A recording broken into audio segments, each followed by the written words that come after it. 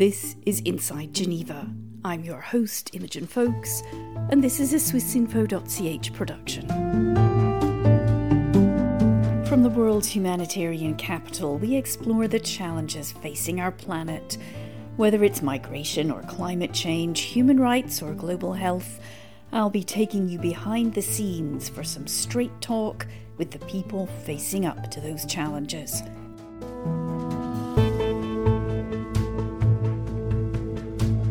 Hello and welcome to Inside Geneva. I'm Imogen Folks, and today, well, it's that time of year again, the time when the United Nations gets rather quiet and the trains up to the mountain to the World Economic Forum in Davos get rather busy. The WEF is 50 years old this year, and given its self-proclaimed aim of improving the state of the world, it should be the ideal place for the UN's humanitarian agencies to get attention and money, maybe, for their work. Our podcast today will ask how useful it really is for the aid agencies to go to Davos. But first, let's hear a little sound snapshot of some WEF highlights over the years. If you go back 50 years to the time when the forum was conceived, the whole idea was to make the multi-stakeholder concept come alive. Today we're announcing that we'll spend over $10 billion over this next decade on vaccines. The forum managed to convince Mandela and de Klerk to try to reintegrate South Africa post-apartheid. It has been my great privilege to fight a struggle for freedom that the world adopted. What climate change has done, it's monumental around the world. People moving from where their families have lived for centuries because they can no longer afford to feed themselves. Putting people in faraway places and pretending that they don't exist, that is not ethical, it's not sustainable, and it's not conducive for human growth. I'm passionate about serving a group of alternative thinkers who have not only dreamt up great ideas about how the world can be more fair, more inclusive, more just, more sustainable, but are actually proving it's possible. It sounds fantastic, doesn't it? Improving the state of the world. Or is the World Economic Forum, as some cynics suggest, just a corporate schmooze fest? I've heard it described as kind of a speed dating for the rich and powerful in a gorgeous alpine setting. Well, here to discuss that, I've got three amazing guests, all of whom know Davos, and some of whom, anyway, are actually attending the forum this year. First, Kelly T. Clements, Deputy High Commissioner for Refugees; Vinay Saldana, Special Advisor to the Executive Director at UNAIDS; and Heba Ali, Director of the new humanitarian UN and WEF Watcher, and herself one of the WEF's network of young global leaders. I'm going to start with you, Kelly. A very basic question, which I'm sure a lot of listeners ask themselves. Why are you going? Thanks very much. Glad to be with all of you and talk about this important topic. You know, we actually debate this each year as to whether or not we're going to go again in January to Davos. And I think this year, more than ever, we've decided again, the High Commissioner and myself, to go and take advantage of the momentum that we had last month at the Global Refugee Forum. This was probably the first key moment after the Global Compact on Refugees was adopted by the General Assembly to have this conversation and commitment from multiple parts of society to figure out how is it we're going to deal with record numbers of refugees in the world today, the lack of political solutions, and a way to come and bring ideas to the table in terms of having refugees not be recipients of humanitarian aid, but actually part of their own destinies, agencies themselves, in terms of being able to provide for themselves, working, sending their kids to school, being able to take advantage of the health systems in countries, and really having them included in the conversation. Private sector is an important measure of this, and in fact made an enormous commitment last month, which we'll follow up this week in Davos. In fact, I want to come back to the Global Refugee Forum in a moment. First of all, though, I'm going to turn to you, Vinay, because your executive director is also packing her bags and heading to Davos. What exactly for? Well, first of all, Imogen, thanks for the invitation. It's a pleasure to be with you in the studio and with such esteemed colleagues.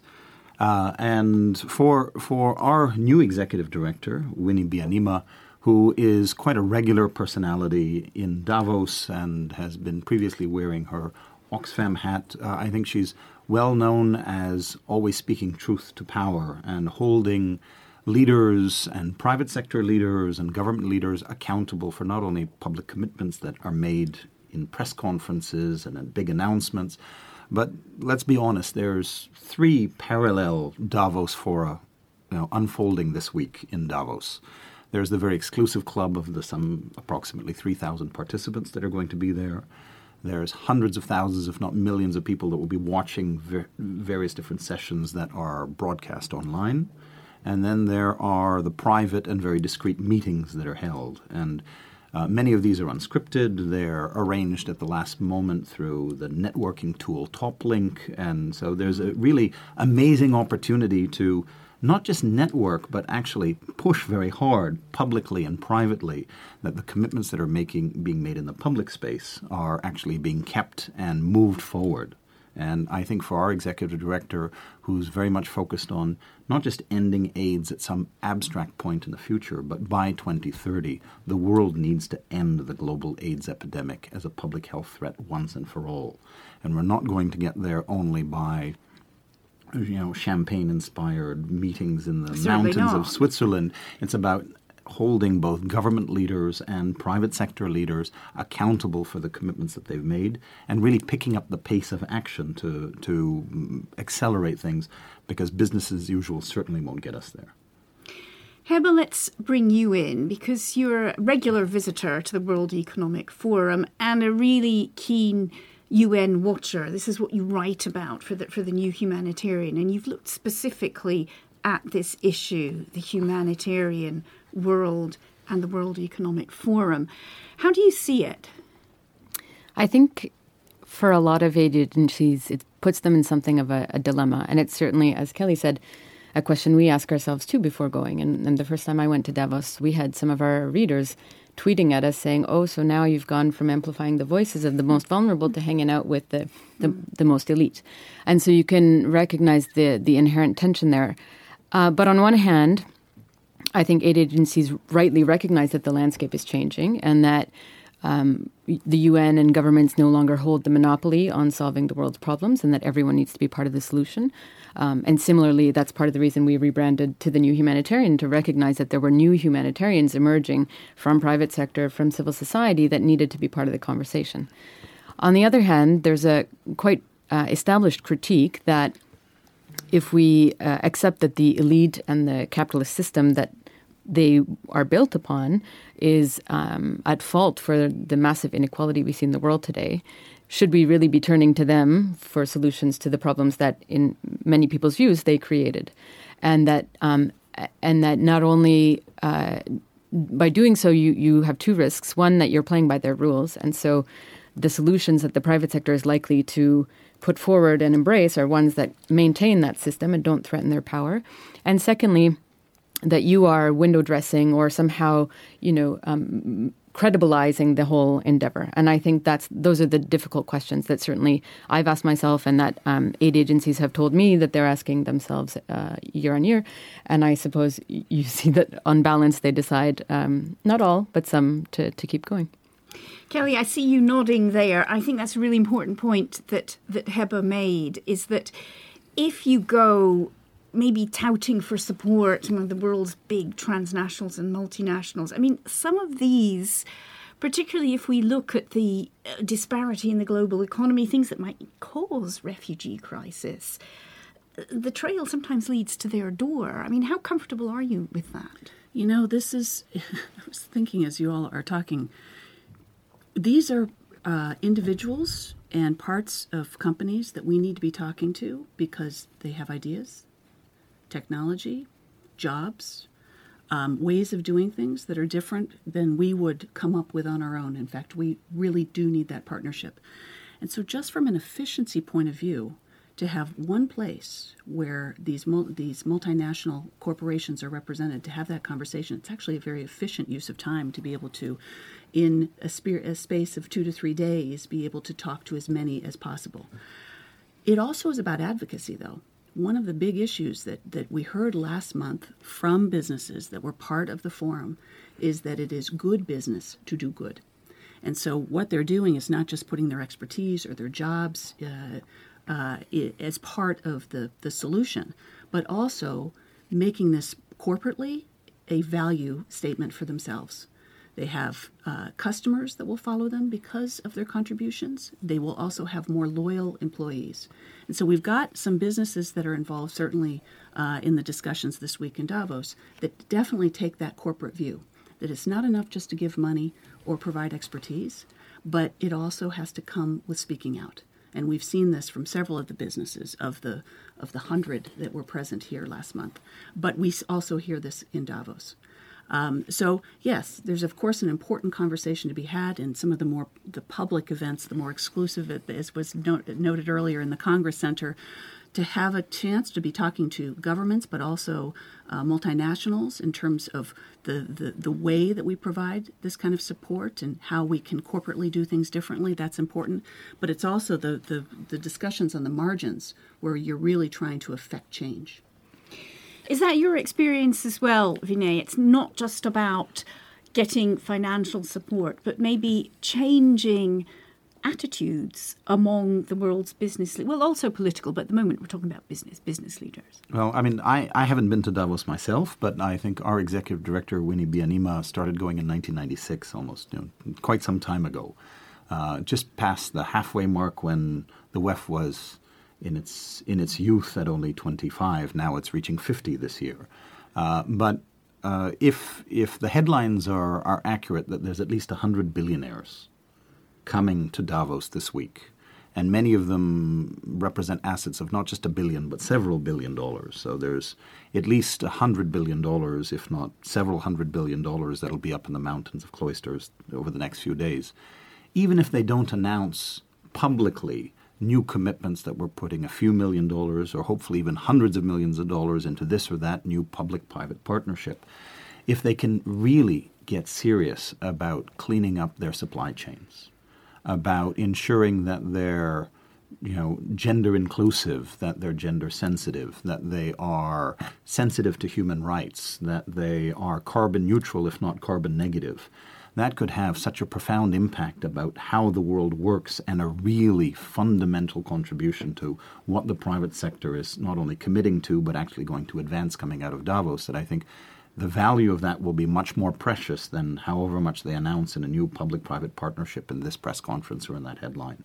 And so that's, I see it as our job as the UN in Davos to be that moral reality check on both government leaders and the private sector leaders that are there, reminding them it's not just announcements that make their stock price look good. That's not why we're there. We're there to challenge them and to engage with them to make sure that they're doing their homework, and not just in Davos, but in the aftermath of Davos, to really move things forward in a much faster way than they've been doing until now. But this is my question. As you say, a much faster way. I mean, Heba, I'm interested in asking you, I mean, how realistic is this wish list that Vinay had? Because, I mean, I was in Davos probably 15 years ago when Tony Blair, made his keynote speech about climate change. Right now, we're looking at, bushfires in Australia and the Arctic ice cap melting. We've had the UN Refugee Agency for years putting this issue on the agenda at Davos. We have record numbers of refugees and displaced, and probably a pretty clear direction towards closing borders in many countries rather than opening them. So maybe to you, Heba, first, is it more than just this is good for our reputation to say from time to time, like at WEF events, we believe in this? Are companies actually doing anything?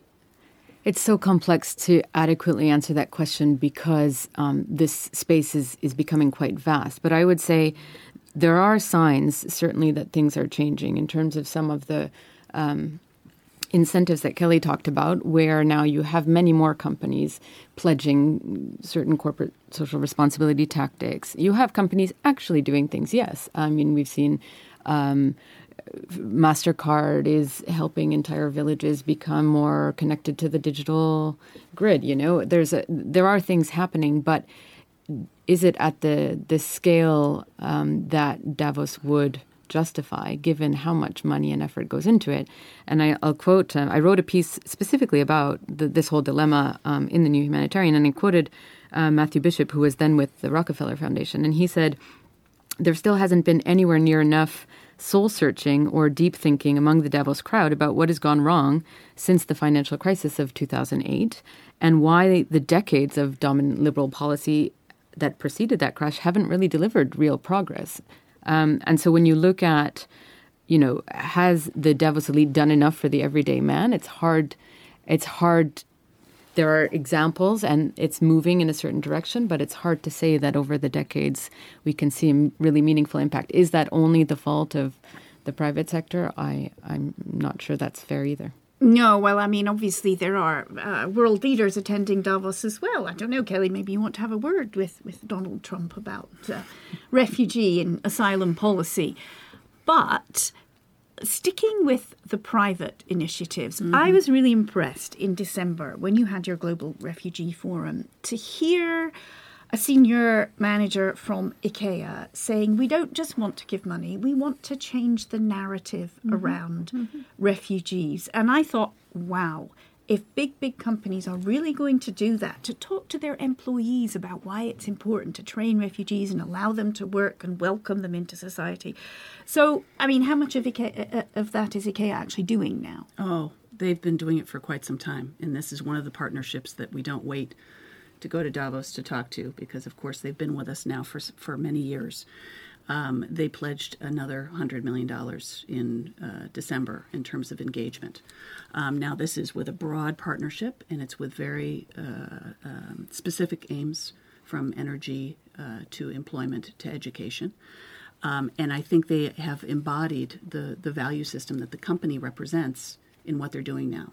That particular individual actually was pledging jobs as well, because in their mind, of course, having refugees have jobs in IKEA represents for them the kind of change that they want to see in the world. And including refugees helps to do that. Now, this is a conversation we're talking about this week, but it is an ongoing conversation with many of these companies. And it's long-term engagement. I know and I think for us to not have that voice this week in the mountains would probably be a greater it would be a greater loss than to be there and to be able to talk about the impact and to talk about what has happened certainly in the world today. We have not been going to Davos for years and years. We actually started in 2015 going intensively in terms of being part of that conversation with world leaders, in fact, but also I heard with business. Antonio Guterres was totally against it when he was head of HCR. He did not go for the 10 years that he was High Commissioner, or at least he went a couple of times and then didn't. I think what happened in 2015, though, in terms of the world really waking up to issues of forced displacement and people moving and migrants and refugees and so on, the voice was very much needed in those discussions, and that's one of the reasons Filippo Grandi found it important to go. And Antonio Guterres, now UN Secretary General, is going this year. The cynic's question, but I'm sure some of the listeners will be asking it. What's in it for businesses? We've heard what's in it for you guys. Why are they doing it? Is it just that they've got a lot of woke state shareholders, or? Well, where else in the world, in the span of, really, we're talking about the next 72 hours, can private sector leaders not only have a chance to try and look good or look better than they're displayed on their corporate homepages, but actually get sensitized to what the real world is demanding now? And of course, the question of representation is not quite balanced. So you've got, the vast majority, probably 70 or 80% of the participants in Davos are probably going to be from the private sector, notwithstanding how many media will be covering the event over the next few days. But the activists that are there, the UN leaders that are there, are going to be seizing every and all opportunities to try and push the private sector further. Even the WEF is trying to stay ahead of the curve. You talked about changing the narrative. I mean, I was quite pleasantly surprised to see on their homepage this morning, promoting the World Economic Forum 6 world-class speakers. And out of those 6 speakers, 5 of them are women. Right? So Christine Lagarde, relatively new head of the European Central Bank, Winnie Byanyima, our executive director, a very well-known Indian actress and activist, Deepika Padukone, Greta Thunberg, and only 2 heads of state, Angela Merkel and Donald Trump. And so Donald Trump is the only man featured on the WEF website as a world-class speaker. I can't work out whether he'll feel annoyed or whether he'll really relish it. But even, I mean, the way the WEF is trying to set the agenda to not only influence the global debate, but hopefully stay a step ahead of it. I mean, 50 years ago in 1971, when the WEF first convened in Davos, I would have found it, quite hard to believe that they would convene a special dedicated panel session on free to be LGBTI, right? And they're doing that this week. Is it enough? No, it's not enough. And similarly inclusive and really substantive agenda-setting issues should be the focus of the WEF agenda. Not only where is the global economy going, but how the global economy can contribute to global health and development. And so that's strengthening, including in this year's agenda. But I think the WEF, as the agenda setter or the host of the meeting, could be doing even more in that respect. But I'd argue that the private sector increasingly needs the humanitarian and wider development sector, and for a couple of reasons. First of all, we've seen the impact that humanitarian crises are having on economic trends, and more, I think that link is becoming clear. But secondly, I chaired a session at Davos last year between Microsoft and the International Committee of the Red Cross looking at artificial intelligence and its use in aid delivery. And it was clear that the private sector had very little idea about the risks involved, the ethical risks, even the logistical constraints of operating in certain environments and so on, and had a lot to learn. And to some extent, we're coming to learn from the humanitarian sector to say, if we're entering into this space, how do we do it right? Well, that's a good thing. And if you look at kind of who is the governance of today, it is no longer states, right? You've got Google and Facebook that have way more influence and power than most governments. The Gates Foundation, same thing. So, if you're the International Committee of the Red Cross and you're used to negotiating both with rebels and with soldiers on either side of the front line because they both have an impact on creating, civilian casualties, in this context, you're going to discuss both with Microsoft and with the governments because they both have an impact in the way the world works and the way people are affected. So you can see the needs kind of on both sides. I think the real question for me is to what extent these things are transformational changes and not just window dressing, and to what extent, there's a lot of announcements made, and then it's our job in the media, I think, to hold everyone involved to account for that. But a lot of the announcements are around kind of technological quirks and, fun, flashy things. And I don't know the extent to which the fundamental societal shifts that are needed for us to live in a more sustainable way are the kinds of changes that the private sector is trying for. But this issue, and maybe I can add to Heba's comments, because, we talked about when we've come back to Davos, and it's a substantive reason as well. And in fact, it's not the annual meeting so much as the meetings, the discussions that happen in between them. Digital ID is one of those areas which you see the growth from 2016 in the conversation between private sector, with governments, with humanitarian development agencies. That has matured substantially.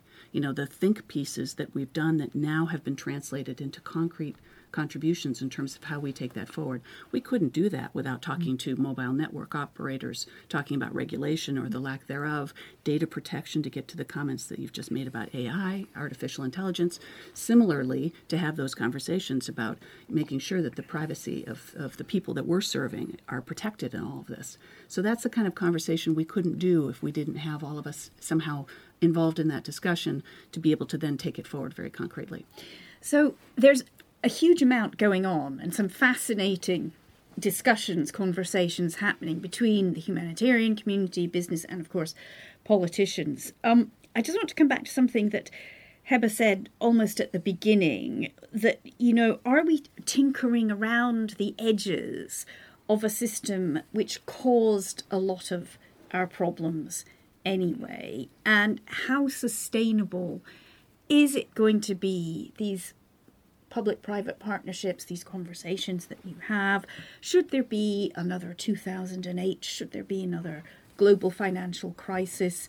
Would the whole carefully discussed edifice and these promising new avenues that you're exploring, would they could just come crashing down around you? Vinay, what's your thoughts? Well, we can see in the days and hours to come how quickly can Davos react in real time to the unfolding outbreak of the coronavirus in China. That will be interesting. It's happening in real time as the leaders arrive and participants arrive in Davos. How quickly can Davos not only maintain the agenda it's been set and agreed to and form formal participants, but also accommodate and reflect seriously with certainly many of the global health leaders in Davos and many heads of state and many ministers there? Can they reflect on this in real time and have discussions on that issue as well?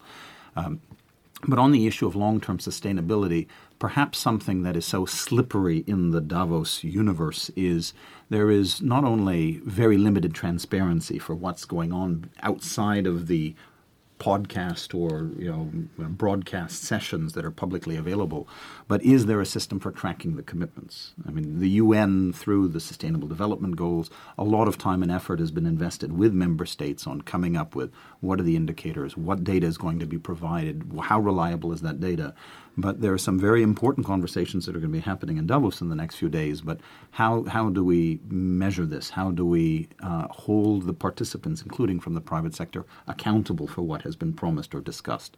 That's a piece of the puzzle that I think we're still missing. Kelly, what do you think? No, I was just thinking about, as we prepare for this week, some of the most interesting conversations never see the camera.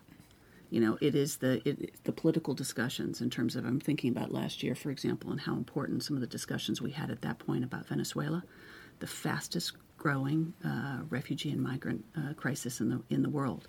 Now, what happened then in terms of the mobilization of resources, the engagement of the international financial institutions and the like? And I think those are the way that we can come together and very quickly be able to have points that each of us from our respective organizations and governments and businesses can do in terms of being able to find solutions quickly. I don't think that there's another choice. If we don't keep engaging, this is an unusual engagement, but if we don't keep this conversation going, that when the world crashes down around us, there's not going to be a way to be able to connect otherwise. Eva? I would say for the enlightened among those who go to Davos, certainly I'm a member of the WEF's Global Future Council for the Humanitarian System, and there it's co-chaired by MasterCard and the International Committee of the Red Cross, so both private sector and humanitarian, and they are focusing on what they believe is an answer to creating greater resilience and long-term sustainability for people in need. So that when you get the private sector involved in a fragile state and that you're creating jobs and businesses, that's a much more sustainable way of helping people get back on their feet than receiving aid packages. So I think that the kind of sustainability piece is front and center for many, particularly in an age when governments have been cutting back on their aid donations. The needs are, as we've documented, rocket high, and the money just can't keep up. So you do need to diversify your funding pots, and none of them are risk-free. The market could crash, yes, but your governments could pull funding, as they've done, and as we saw with the U.S. and UNRWA, for example, to pretty dire circumstances.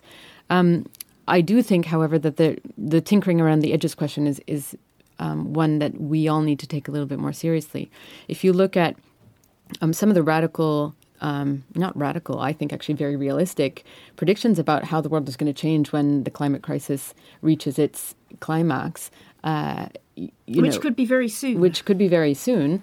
The whole structure upon which the system is built is going to collapse, and we need to be thinking much more radically about ways in which we exchange with one another as societies that are fair, equitable, sustainable, not only for each other but for the planet. And I think we're really far from that. And so when you're talking about, yes, pledges and commitments and so on, all of that is taking place within the existing frame and not kind of breaking that frame and starting anew, which is an incredibly difficult job to do, obviously, but that's, I think, the conversation we need to be having.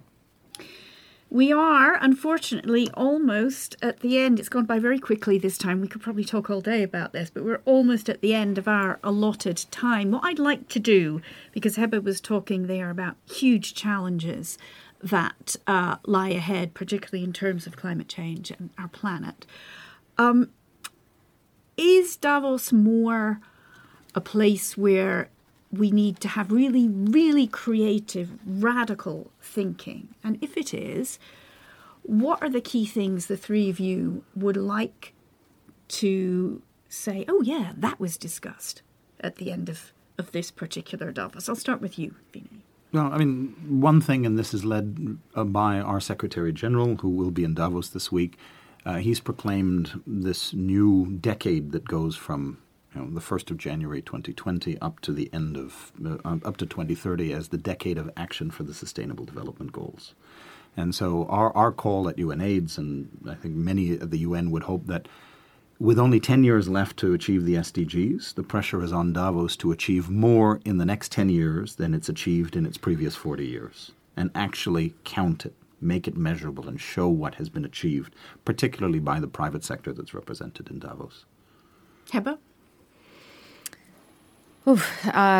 You could say so many things. I think one of the big things that is rarely discussed is conflict prevention and conflict resolution. And if we look at a lot of the challenges that our journalists are reporting about day in and day out, yes, it's wonderful to have commitments to resolve, respond to the needs that are created by these crises, but the starting point really is ensuring that these conflicts don't take place in the first place, and when they do break out, that they're brought to resolution quickly, which is very often not part of the conversation. Well, I think we can see that the world has signally failed on this front over the last 10 years. Absolutely. The other thing I would say as a journalist is, and Vinay talked about it earlier, the question around accountability and transparency, and how do we bring all of these conversations into the public domain a little bit more, and how do we ensure that there are, especially in an age in which media are in their own financial crisis and not necessarily playing that accountability function the way they otherwise might, that there is some framework for accountability to all of this. And Kelly. And for us, it goes back maybe to each of the contributions. It's about inclusion. And including every member of society means that you have a more just, more equitable, certainly... and it makes sense for both at the global level, but at the local level, to ensure that we are considering each member of that society in terms of the ultimate contributions that they make. And I think if we talk about that this week in Davos in a very concerted way, we will have made a difference. Okay, thank you all very much for joining us. Kelly Clements, Heba Ali, Vinay Saldana. I think the one thing we're all united on is that actually Davos is much more than a schmooze fest corporate speed dating in the snow. You can find out more about what's happening in Davos this week on the Swiss Info website. For now, thanks for listening.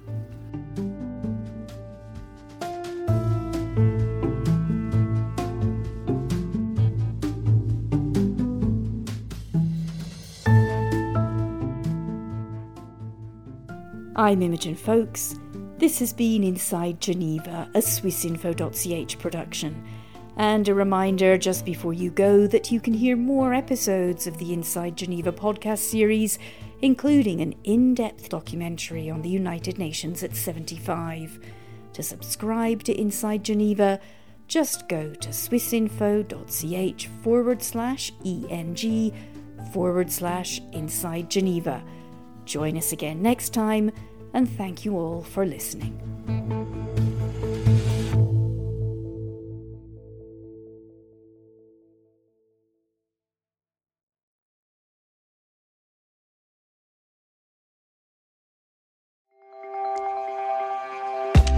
Discover science and innovation in Switzerland with the Swiss Connection podcast. In the current series, we visit CERN and explore what they're up to next in their quest to solve the mysteries of the universe. We uncover groundbreaking discoveries in a Roman archaeological site and get the first glimpse of an exciting supersonic plane powered by hydrogen. From the tiniest particles to the vastness of space, Satisfy your scientific curiosity by listening to the Swiss Connection podcast for a mind-expanding experience with Swiss Info. Listen on Apple Podcasts, Spotify, or wherever you get your podcasts. Make sure to follow or subscribe to get your latest episode on time.